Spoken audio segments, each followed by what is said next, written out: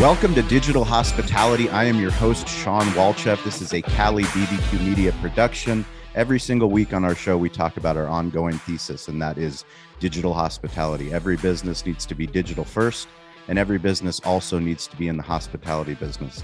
Now, what exactly does that mean? We actually are doing our own case study on our own business. We've turned our barbecue business, our single unit barbecue restaurant, into a media company. And how did we do that? We did that on the backs of the smartphone. So literally through iPhone, through storytelling, through digital marketing, through social media, we've been able to build a platform and connect with people all over the globe. And really what we want to do every week is through our guests and through these stories and through these lessons, we want to teach you, the listener, how you can do it for your business. We've been very fortunate over 200 episodes to have different authors on, different podcasters on, different people doing significant work that we admire. There hasn't been a time that I've been more excited about a book specific to our thesis, like literally specific to the reason why we started this podcast, as today's guests. And I'm going to do something a little bit different that I don't usually do, but I think it's so important. So I'm going to read the book cover so that you guys can understand really what we're talking about. The omni-channel disruption that upended retail has finally come to the restaurant industry. Restaurateurs must shift how they think, behave, and invest to survive and thrive.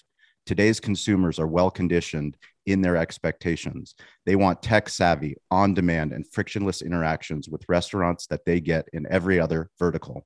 If you think your 1,000 restaurant unit chain is too big to fail, remember that 1,000 unit Sears closed nearly all of its stores and filed for bankruptcy in February of 2019. If you think your local family independent restaurant is too beloved to fail, remember the Amazon effect changed the face of Main Street and traditional retailing. Delivering the Digital Restaurant explores the massive disruption facing American restaurants through firsthand accounts of food industry veterans and startup entrepreneurs innovating the future of food.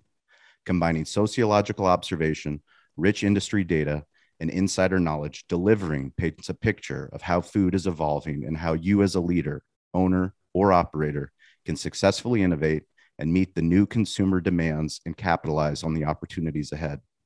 Those who understand this digital disruption will be better positioned to embrace the innovation that consumers are demanding. Those who resist will surely be left behind. Carl and Meredith, welcome to the program. Welcome to the show. It's an honor to have you guys here today. Thank you so much, Sean. It's great to be here. Really appreciate it. Is it weird to hear your words read back to you? It is. You know, I have not heard those words in quite a while. We read them a long time ago when we first started the book. And it sends a little shiver up and down my spine because it reminds me, you know, the reason why we wrote the book in the first place, which is that everything that's happening is really an existential crisis for the restaurant industry. And, you know, we started the book back before the pandemic, when we thought this would all take 3 to 5 years to play out. Of course, the pandemic accelerated all of that, and I think laid bare the digital divide between restaurants who have and restaurants who have not.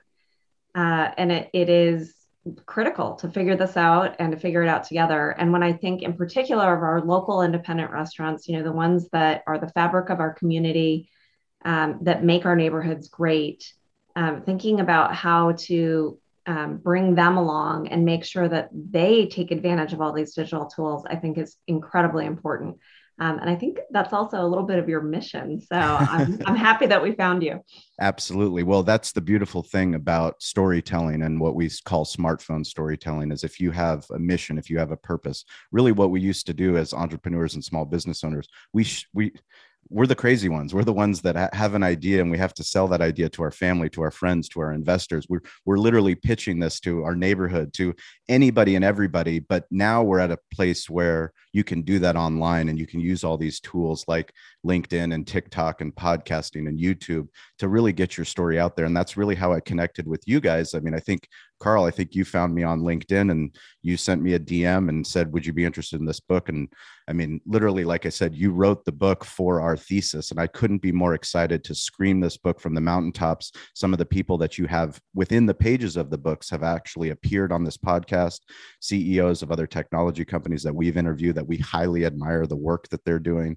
I'd love for you guys just to give our listeners a little bit of background, because I think it's so fascinating, both of, kind of your origin story in 2 minutes of who you are and where you came from, so people can get a better idea of why you wrote the book and your experience. Yeah, I'll take a stab at that one first, Sean. And thank you for reading that out. You've made me a little concerned that maybe I was the wrong person to record the audio book. So maybe that was wonderful.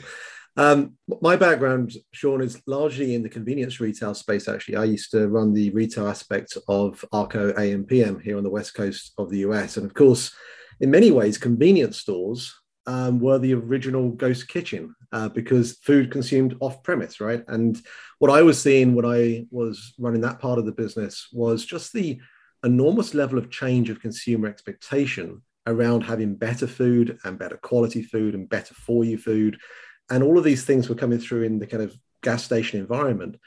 And for me, I think when I met Meredith and when I heard about Kitchen United, where we worked together for a few years, it really just struck me that there's so much change happening, so many exciting things that really are only at the front of where I think this industry is going. A lot of people feel like we've already, that's it. This book will start and that finishes the story. But the reality is, Sean, is that we're just at the beginning of this level of disruption.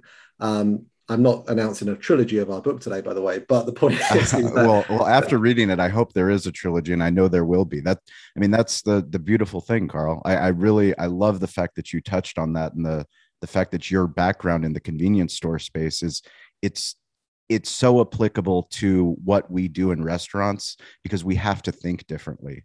We don't think that Starbucks is our competition. We don't think that McDonald's is our competition, because we're a barbecue full service restaurant and sports bar, and we do things one way and we've always done things. It's not like that. It's really not. And we were fortunate because of our location. They tell you location, location, location. We opened in 2008, the height of the recession. Basically, everyone told us, you're out of your mind. You're crazy. What are you doing? We said, no, we're going to do this. And then we went into another category, barbecue, where they say, you can't do barbecue on the West Coast. You're crazy. What are you doing? And then now we're podcast. Literally the whole time we've been told no, but that's the story in those pages of all these other brands, even the technology companies. And now, as a rising tide, we can share information in ways that we've never been able to share before. Meredith, please give our audience a little bit of your background.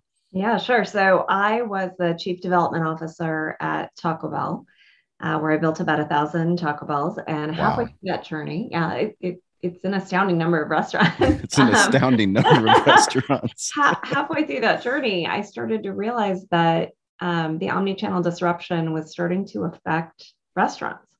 And I started to wonder why we were, co-locating with malls when people weren't going to malls anymore. Now, all of those restaurants are doing really well, and a lot of those areas have been redeveloped, and much ink has been used talking about what's going on with the malls and the redevelopment there. But fast forward through that journey, and we were trying to figure out how to enter more urban areas, because America is becoming more urban. And my head of architecture and I looked at each other and we said, this is so dumb. Like, why are we trying to enter Manhattan, the world's most expensive real estate market, with a full restaurant when 40% of the sales go out the door delivery? We should just be in a commissary and deliver the tacos. And of course, the ghost kitchen industry didn't exist at the time. And so fast forward to meeting Atul Sood at Kitchen United, and he walked me into their very first location, which wasn't open yet. And I looked around and I thought, oh my God, they're building the thing that I, as the customer, want. This is amazing. And so, I went there and helped them create the initial business model and all the wonderful things. And what struck me, talking to almost every major restaurant chain in America during that time, talking to a lot of independents, was that people didn't really understand the magnitude of the change that was occurring. That a ghost kitchen wasn't just a new retail format and a space. It was so much more than that. There's so much technology that wraps around it. There's a totally different way of thinking about your consumer that wraps around it. And there's so many incredible things that it enables, like virtual restaurants and things like that, that there was a story that needed to be told so that restaurants could embrace the change that was happening. And, restaurants are so innovative. And I think if you give them all of the tools and tell them all the things that are going on, you're going to get these amazing experiments out there where people try new things and create new things. and they'll make it through just fine. Yeah, it's super interesting for us, hosting this podcast, doing all the work that we do, trying to educate other independent restaurant owners, other small business owners of the different components. The fact that we all are e-commerce companies, even though we have a brick and mortar business, like we have to behave like an e-commerce company, and we have to behave like a media company. We have to share our story, because that's our competitive advantage. We can change and we can pivot so quickly because of the story. And what we talk about is we're building friendly ghost kitchens. So we're building the Casper of ghost kitchens, because the ghost kitchens aren't scary, which is a chapter in your book where you talk about ghost kitchens not being scary. And we're building a master smokehouse and a media center in San Diego to build the Amazon Prime of barbecue, so we can have 10 micro friendly ghost kitchen locations and their distribution points. We can no longer discriminate how people get our barbecue. We can't force them to drive all the way across San Diego County for 45 minutes, because we built up a brand over 13 years that people hear about it. We have over 2,500 4.5 stars reviews on Yelp. People know about us. We're very fortunate that we get to go on local radio, local TV, all these things. But ultimately, what's the most important thing that everyone has? It's time. And what you guys so eloquently do, and what my media mentor, David Meltzer, teaches, is life is about lessons and stories. And what I love is in the beginning of every chapter, you literally get to the heart of who we are as humans. It's literally like telling the stories of what happens in an American family, what we think is an American family, and ultimately what happens. Can you guys talk a little bit about the stories that you selected to start every chapter? Yeah, I'll take that. We're smiling at each other through the screen. We did at one point say, look, we've got so much to say in this book. Is it worth us actually trying this kind of story approach? Because there's so much other content that we could put into it, more technical, more detailed content. But we landed on being able to create these stories, Sean, because we didn't want to do exactly what you just mentioned. We wanted to say it's important for you as a restaurant owner operator to get inside the head of the American consumer. Because if you can't do that, you're always going to be battling about why this change is happening to you. And a lot of begrudging feeling that exists out there is out there because it feels like the change is happening to them. But the reality is the consumer wants this. And the consumer wants this because their lives are changing. The lack of time, as you correctly say there, is probably one of the most central tenets to that. And we decided to put that together, yes, through the American family lens, but you'll also pick up, of course, that there are a few little excerpts where we touch on the drivers in the economy of food delivery. And you became a driver, which is so powerful. Yes. Don't gloss over that. That's so powerful. I love that you immersed yourself in that, because it gets ignored, especially as a restaurant owner. One of the things that we've done even before delivery drivers is take care of our vendor partners. Whether it was Allsco coming or our US Foods driver or the beer driver, like they're humans too. And they ultimately be how we provide hospitality to them, how we make them feel. They become our sales force. They literally go and tell their friends in the industry, hey, you've got to come out to Spring Valley. These guys they do a great job. They make me feel like part of the family, which is ultimately all of our goal. Totally right. And for me, the angle that we tried to have throughout the entire book is a very clear perspective on being unbiased. We weren't advocating one particular party, one school of thought. We interviewed a driver, for example, that finds the current environment of driving incredibly difficult. Yes. And then we spoke to a driver that is one of DoorDash's top drivers and loves it and appreciates everything that comes from being a gig worker. So we tried to get that through, not only with the interviews that we did through over 100 different interviews of executives and people that are in this system, but also through the stories. And I think it's that blend that hopefully helps everything come together nicely. Well, I love that. I mean, I'm biased because I am a sociologist, but the way that you've structured it, because so much of what we do with the podcast is trying to simplify it. It becomes so complicated when you realize how fast the rate of technology have changed. I mean, we're talking about the iPhone 13 now, but when we opened up the restaurant, I made fun of, another friend that was opening up another barbecue restaurant because he was so excited about the Apple iPhone. I mean, I made fun of my business partner for being on Facebook. Like, these are the evolutions of my own personal digital hospitality journey that happens to everyone. Like, we don't realize that it's happening until you share it in these parables of the story. I mean, literally, my daughter is 2 years old. My son is 4 years old. My wife and I, we have the same. We come back home. It's the end of a long day. We don't have time to prepare dinner. And what do? We go on DoorDash and we look up what are we going to order, and we see Cheesecake Factory. We know that we can order something there. So what is my daughter seeing as a 2-year-old and a 4-year-old son? They see mom and dad on their iPhone, literally looking at pictures, picking what picture, and then all of a sudden 20 minutes later the door rings and then there's food there. It's like until you remove yourself from the equation and say, well, what's happening there? Does that mean we're not supporting local independence? Like, no, it goes back to what we talked about before. It's time. It's time, and it's how did we get here so fast? And what you guys did such a brilliant job of is you weren't biased in any of that. You're literally talking about Grubhub, you're talking about DoorDash, you're talking about Uber Eats, and the evolution of these technology companies and how they've made an impact, not just on us, the independent restaurant owners, but the chains. When I think about dropping off my son and daughter at daycare and knowing that, hey, I'm going to go get a Starbucks. There's 2 Starbucks in our local neighborhood in Eastlake. I drive to the one that has a drive-through. So there's a drive-through Starbucks. I get to listen to my podcasts that I like to listen to, hospitality podcasts. And I go and I pick that drive-through because it's easy and it's convenient for me. Well, somebody that hosts a digital hospitality podcast, I go, well, why don't I download the app and see? Because the Starbucks line started getting longer. I download the app, and then now I go to a Starbucks it's closer, but literally I download the app, I drop off my kids, I put the order in, I go, that Starbucks is literally doing 3 times the volume that the other Starbucks is doing.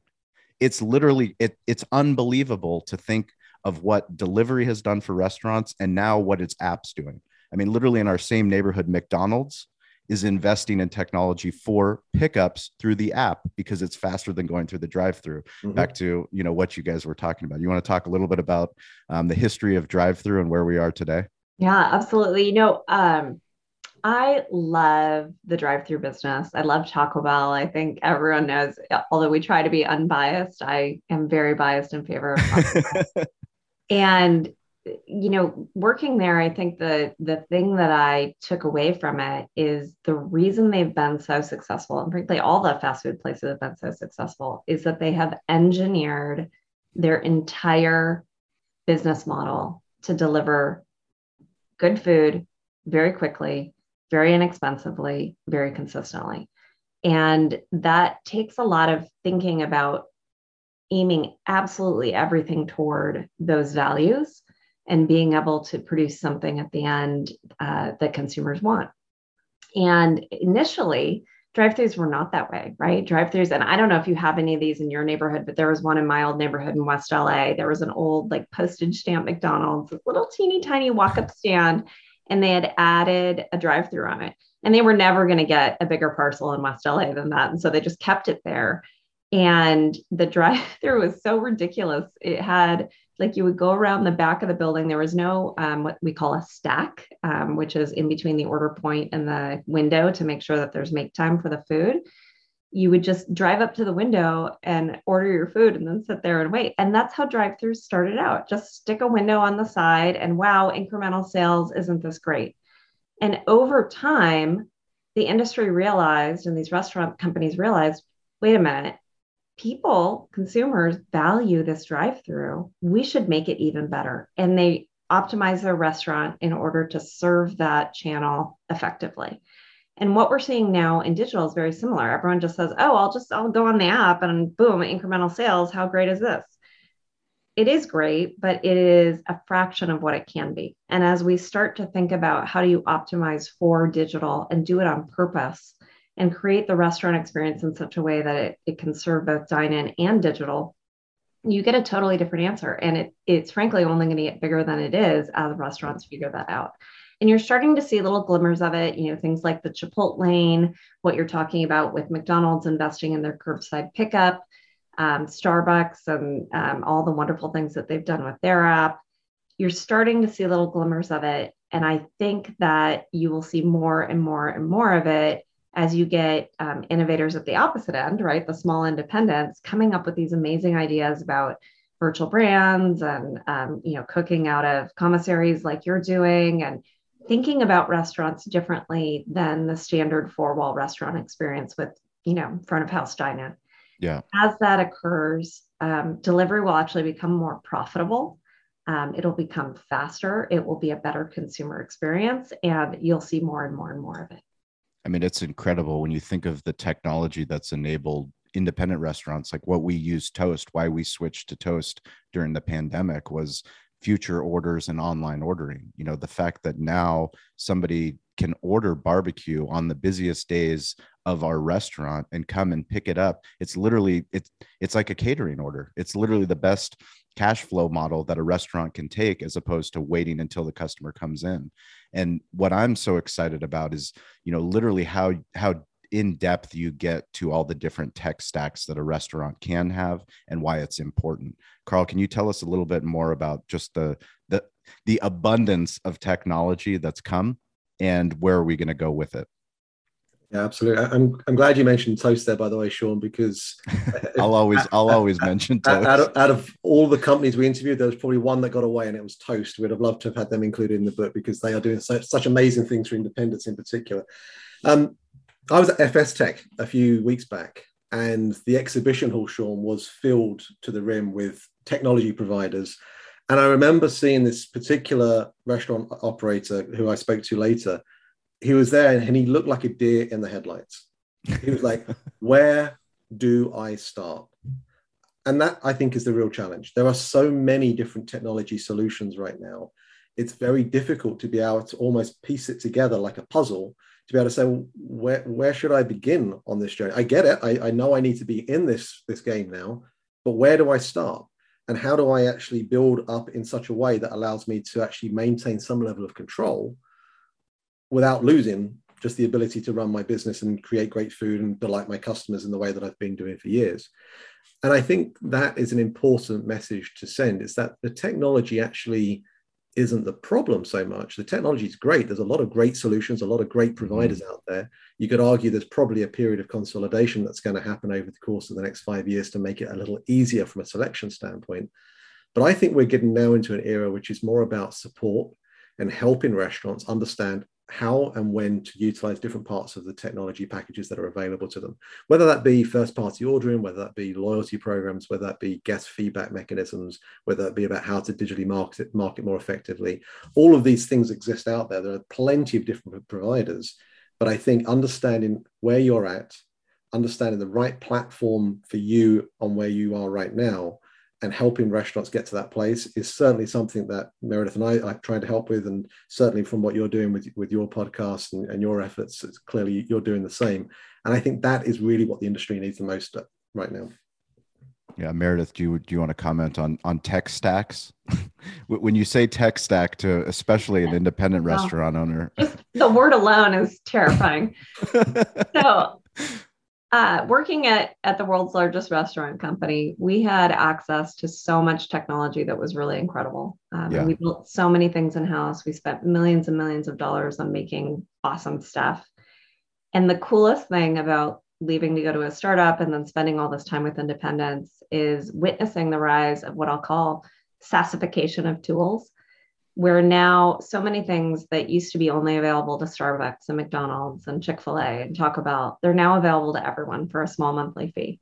Yep. And that is magic. It's incredible. And anyone who wants to can find the right tool to do the job they're trying to do and pay a small monthly fee and do it, which is so different from, do you have millions of dollars to spend on technology? Do you have an entire fleet of restaurants that can make use of that technology? No? Okay, too bad, right?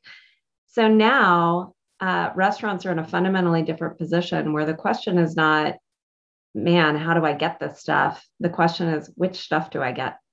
And just like Carl said, it can be a bit overwhelming to look at all of those different choices and try to figure out where to begin. But I think the good news is you can kind of start anywhere, and something is better than nothing, and make it up as you go. And it's not like you can make a wrong choice at this point. I think just getting into the mindset of this stuff is important is critical. And importantly, understanding the change in business model that's required. So as you say, as you think about digital hospitality, if that's your guiding North Star, then you start to fit in little pieces of technology to help you get there. That's much easier than saying, okay, what are all the things I need to run a digital restaurant? Yep. And gosh, there's 27 different software platforms out there for each one of the things that I need. And how am I ever going to choose? That's where you start to get into that just completely overwhelmed state. Yeah, I think that's so important when you're thinking of, and one of the things that we talk about is with digital hospitality is restaurant owners, we're so good at the hospitality part. Like it's literally, it's in our blood, it's in our DNA. That's what we do, taking care of people, being of service, making memorable moments. It's literally our competitive advantage versus retail. You know, I say all the time that customer service is bullshit. I honestly believe that it's just treating another human the way that a human should be treated. That can't be the level of standard. Hospitality is the level of standards. We do that so well within the four walls of our restaurant. We literally engineer these magical moments to happen, but we ignore the online side. We ignore the online side because we don't know necessarily the Yelp reviewer. We don't know when they came into the restaurant. We don't know the Google reviewer. We don't know the person on Twitter. We don't know the person that commented on our Facebook wall, but that doesn't mean that they aren't a human. You know, they are a human. There are humans there. And if we take that hospitality approach and we bring it online, then we can start to create these really magical moments. And back to what you were saying about how you have to start somewhere, right? You have to start somewhere, and there's access in ways that we've never had access before. So you have, you know, this access to technology with companies like Toast that are enabling us to literally do things that we never thought we'd be able to do, and at a cost that we've never been able to do. But more importantly, they need us just as much as we need them, which is such a different mindset, because the information that I provide, the information that all of their other 50,000 restaurants provide, and feedback loop that they give to their leadership, they can actually build the products that we need that will help them go from 50,000 restaurants to 100,000 to to whatever those goals are. You know, it's being at a position where you can actually interact with technology companies and leadership in ways that we've never been able to before because of LinkedIn. You know, because of LinkedIn, you guys can tap into restaurant influencers, people that are creating content so that you can get your message out to more people to learn about your book. Yeah, it is totally crazy how different the world is. And I take just like meeting you as an example of that, right? We are somewhat close together in Southern California, but Yes. Would we have ever run into each other? I don't know. But now with all of these what I'll call digital communities, we're in the same one together, right? Yeah. And that's really the exciting part. Can you guys tell me, how did you come up with the title of the book? It's like coming up with the title of a restaurant. Yeah, we spent a lot of time thinking about how do we encapsulate the entirety of this book in a few short words that's both catchy, and I was a fan of alliteration, Sean. I wanted some kind of combination of the word delivering with something else. Yes. You know, the subtitle was probably one of the most challenging aspects as well, though, because we wanted to really be clear that this is explaining about the entirety of the ecosystem, but it's not a how-to book. You know, it's not a book which you pick up and go, okay, if I follow step 1, 2, and 3, then suddenly I'll be a digital hospitality business. That's not what it's about. But it is a roadmap of sorts to helping people understand where the future of food is heading. And so the process just took a lot of conversations, trying it. We asked a bunch of friends, you know, what do you think of this title? Mm-hmm. And really, you know, I think it came down to us just saying, if we can try and demonstrate the term delivery, if we can try and, you know, describe the term of digitization into it, then we've probably got what we want. And that's obviously where we ended up with the 4 words, delivering the digital restaurant. Yeah. And I would actually add to that, the technology played a huge role in our coming up with the title, because we wrote this book during the pandemic. So there was a big chunk of writing this book where Carl and I couldn't be in the same place at the same time, because nobody knew, like, how does COVID work and will you get it? And we would write over Zoom together, and we would write over Google Doc together. And so in particular on the title, we would each be on Zoom, we would each be on the shared Google Doc, and we'd say, okay, you write 10, I'll write 10. And we'd just write whatever came into our head. And then we would compare and we'd play with them and we'd mix them together and delete words and roll ones out and all of those kinds of things. And ultimately, up boils the one that makes the most sense, right? So in a very strange way, this whole shift happened not only to the restaurant industry, but happened to us as we were writing as well. And even so today, right? Because in many ways, the marketing of our book is much the same as a restaurant's having to market. We're having to market the book digitally, and we're learning much the same that a restaurant operator has to go through themselves, trying to figure out digital marketing. How do you market a book? I mean, we haven't had to do that before. And I think that is the exciting thing, that actually we've talked about this concept in the book from a food point of view, but it's the same kind of idea really. Correct. From a book. And so it's great. We're learning them with you. I would love for you to talk a little bit more about that, because I think that's, where so many pain points for people come. And, when I talk to restaurant owners and small business owners, we always want someone else to tell our story. We always want someone else to share our marketing. We want the perfect, magazine piece that highlights what our business is, or we want the perfect news piece that, shows what we're doing in the community. But ultimately, who's going to tell your story better than you? Who's going to talk about the book better than you? And we have the tools. We're literally building on the backs of giants to be able to share those stories and connect on all these different digital platforms, whether it's on Clubhouse, which is an incredible app that hopefully you guys are on, and hopefully you'll be in rooms. We host a weekly call on Clubhouse at 10 a.m. Pacific Standard Time. Hopefully we'll have you guys on. We have a lot of hospitality experts that come in, podcasters as well. But Clubhouse is an incredible app. TikTok is an incredible app. Short form video, LinkedIn, all of these different ways. Can you talk about, claiming your own Instagram page and, now actually having to put content out there and develop a show so that you can market your book? Yeah, well, I guess I go back to the book as the starting point. We have an incredible pair of interviews with Amy Kavanaugh Mason and Tressie Lieberman, both women that I worked with at Taco Bell.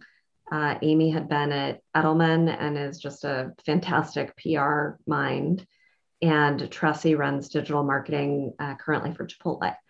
And the two of them in the book talk a lot about how fragmented the consumer is today, how many different media platforms there are, right? So remember back in the old day, we had basically like 3 TV networks and that was it. And maybe like a couple radio channels. And now you have so many different platforms, so many different ways in which people consume media, and their attention span is shorter. And so when you combine the proliferation of platforms with the short attention span, you have to be able to make content for all kinds of different platforms, right? But they're very different. So as Tressie says, Instagram is very picture heavy. Something like Twitter is very word heavy. Something like TikTok is very musically driven. So you can't use the same content across all 3 platforms. And yet the content has to look like it's coming from the same person. Yep. And how you would be as an individual, the songs you like and the pictures you like kind of go together because you're you, right? And your brand has to do that too. And so Amy talks a lot about understanding your brand's why, and through that being able to maintain that consistency across platforms. So for us and the book, our why is really about helping restaurants navigate this digital change. We are incredibly passionate about the magnitude of this change and wanting to see everyone successfully get through it and then thrive because they have figured out how to master it. And that for us is so core that when we talk in different places and use different platforms, that same message comes through, whether it's via picture or music or words or whatever it is. Yeah, we talk about that every week, and we teach, our listeners that it's very easy to get into decision paralysis of how do you make content. And ultimately, all we're doing is telling stories. It's audio, it's video, it's written word, and it's images. Literally, that's all that it is. One of the things I love about what you do, Sean, is that it's very authentic. And it's live in the moment, which I think is really important. And, there are moments. I was at the Indian Wells tennis at the weekend. And yes. I saw the amount of queues that existed and people lining up for like 40 minutes to get food. And then, of course, the food that you want isn't available anymore. And I'm thinking, my goodness, in this kind of world, there's no order ahead technology. There's no kind of functionality to be able to help people get the food or some kind of ability to do this. And I think that's really important to capture when you're in those moments. And so if someone, if you've got a great customer with you and they're talking about your food in a way that really is amazing, try and get them and capture them and get them talking about your food. Find ways in the moment to celebrate who you are as a brand. Meredith and I haven't come up with a hugely articulated, clear marketing plan. We've stumbled our way through it. We really have. We welcome to marketing. Yeah, exactly. We've never had a greater we're all stumbling our way through it. We've never had a greater appreciation for marketers than we have in the last few months. And I think that's the point of it, right? Just stumble through it, get through it, learn, and just accept that it's not always going to be right. And there are times where Meredith says, I've only got this amount of views. What did I do wrong? I go, don't worry about it. Move on to the next bit of content, And so that I think is important. And knowing that we're all in it together, I think makes it feel a little bit easier and more tolerable. Well, I think we have discovered that Carl in sunglasses generates views. And we don't know why, we have not figured out the magic there, but anytime we put Carl in sunglasses, people want to watch it. I love it. Can you tell me about the tools that you guys have created with the book and with your digital content that are available not only through Instagram, but through LinkedIn? And you guys are doing some really creative things. And I number one, I want to applaud you. Like I said, I've been fortunate to interview some significant authors, and they're not willing to do the work that you guys are doing. Posting on Instagram, we can take it for granted, but it's personal. And the more that you lean into the fact that your background and who you are and what you're trying to do and the work that you put into the book, the more that it's going to resonate with people all over the globe, and everyone, we look for restaurant influencers. We're launching our second podcast with Entrepreneur Magazine and Yelp. It's going to be called Restaurant Influencers, but a lot of who we're looking for is who's making an impact on YouTube, who's making an impact on TikTok, and what can a restaurant learn from them. But ultimately, if you own a restaurant, you have influence. Ultimately, if you're a mom of a family, you have influence. Ultimately, if you work and you're running your little league, you have influence. So we all have influence in different ways. And it's having the courage to post the content, to talk about what you care about, to talk about your book. And I definitely want to applaud you for doing that. Please tell us a little bit about the resources that any of our listeners can tune into, especially at learn.delivery on Instagram. Definitely follow them. Yeah, thank you for that, Sean. The Learn.delivery platform is just a recognition that the book is a starting point, and we wanted a place for our readers to go to, and anyone else that's interested, quite honestly, to go to be able to get access to further content. We have left 90% of our interview content on the cutting room floor. So there's amazing amounts of content that will be revealing over time on I love platform. We've also got this thing which we call the Monday Minute. I'm sorry, before you keep going, that is such an important thing that you just tapped into, that I don't think authors, if anyone's planning on writing a book, capturing content, and because you never know where you can use it, is something that's so important. I helped my grandfather self-publish his own memoir back in 2004, and we didn't have any of this technology. The first iPhone came out in 2007, but from a Bulgarian boy that was born in a village, born to be a farmer, and spending 3 years, in a dictating machine where he would dictate something and then I would type it out on a Word document. But now you guys are doing these interviews, you're capturing that content. What those people say, if it didn't make it into the book, now you can still use that powerful message on Twitter, on Instagram, on LinkedIn, on TikTok. So I'm so happy that you said that. Yeah, and there's some amazing stuff. There really is. It could have been Meredith has a very sharp knife, so she cut down a lot of my words in these rather long chapters. So.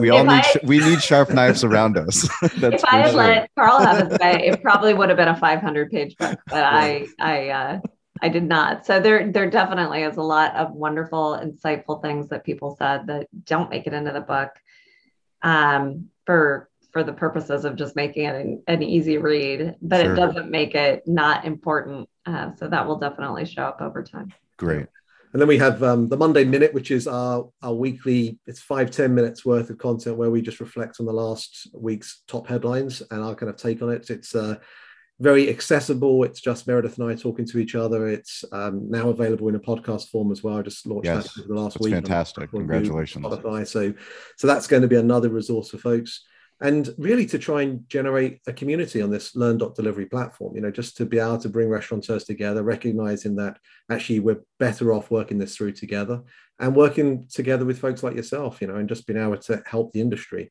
Ultimately, you don't go into writing a book with the intent of it being a huge profit driver. Meredith and I saw the challenges of what was happening to the restaurant industry. We saw even those that believed in ghost kitchens really struggle to understand how to make it and succeed.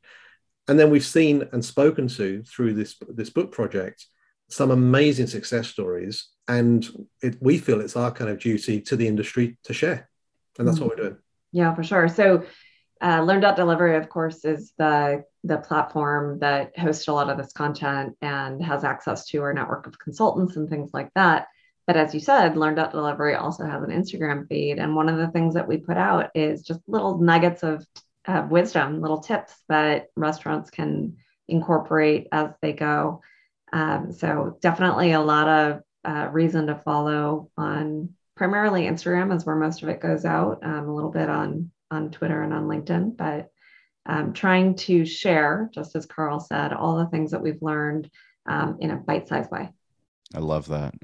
As we close out the podcast, obviously you guys that are listening, you know how to get a hold of me. It's at Sean P. Walchef on all the social platforms. It's at Cali BBQ Media. We are grateful that you guys took the time. I know it's a very important time. Big launch is coming up. When is the official day? It's today. Today. Look at that. Historic. Yeah. Cali Barbecue Media. We like to do things historically. That's right. We were fortunate that our relationship with Toast, they invited us to their IPO, and we were able to go there and be there with all of their executives, some of their incredible customers, and I mean, that's what storytelling can do. And that's what we hope people take from not only this podcast, but from this book. I mean, this book is such a gift. I'm going to, like I said, scream it from the mountaintops. If I believe in what you're doing, then chances are I'm going to be ABB, which is always be branding. I'll be telling everyone and anyone how important it is for people to not only read the book, but actually consume it, mark it up, do everything that you need to do to actually make an impact. Yours looks like mine. Yeah, that's exactly that's how we do. That's how we do modern day textbooks. That's right. But yeah, no, we're completely grateful. Do you have any words of encouragement for anyone listening to this podcast? Takeaways from the book that we can end with? Yeah, for me, I think this is the most exciting time to be a restaurant. I know the last year and a half has been incredibly difficult for so many reasons, and in particular for the independents. But I think now is the time when a world of innovation opens up. And if you can figure out how to take advantage of all the pent-up demand to come back into your restaurant, because people want to be together, they want to dine in, they want to be at restaurants and have great hospitality experiences. If you can figure out how to do that and also capture the digital demand that's out there, I think it's going to be an awesome time to be a restaurant. That's phenomenal. Carl? Yeah, I would agree. I think the time right now has never been better to be in this industry. It might feel like an incredibly crazy time to be in this industry because of labor challenges, all the challenges that we've spoken about.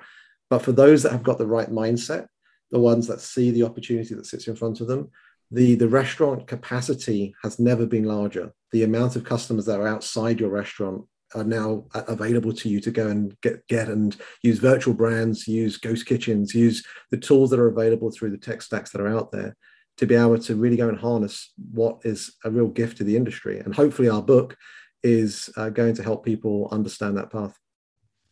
Meredith Sandland, Carl Orsbourn, delivering the digital restaurant. Please go to learn.delivery to order your copy.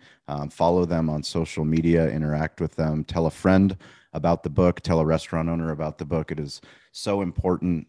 What we say every week is stay curious, get involved, and don't be afraid to ask for help. We appreciate you all for listening, and we will catch you next week.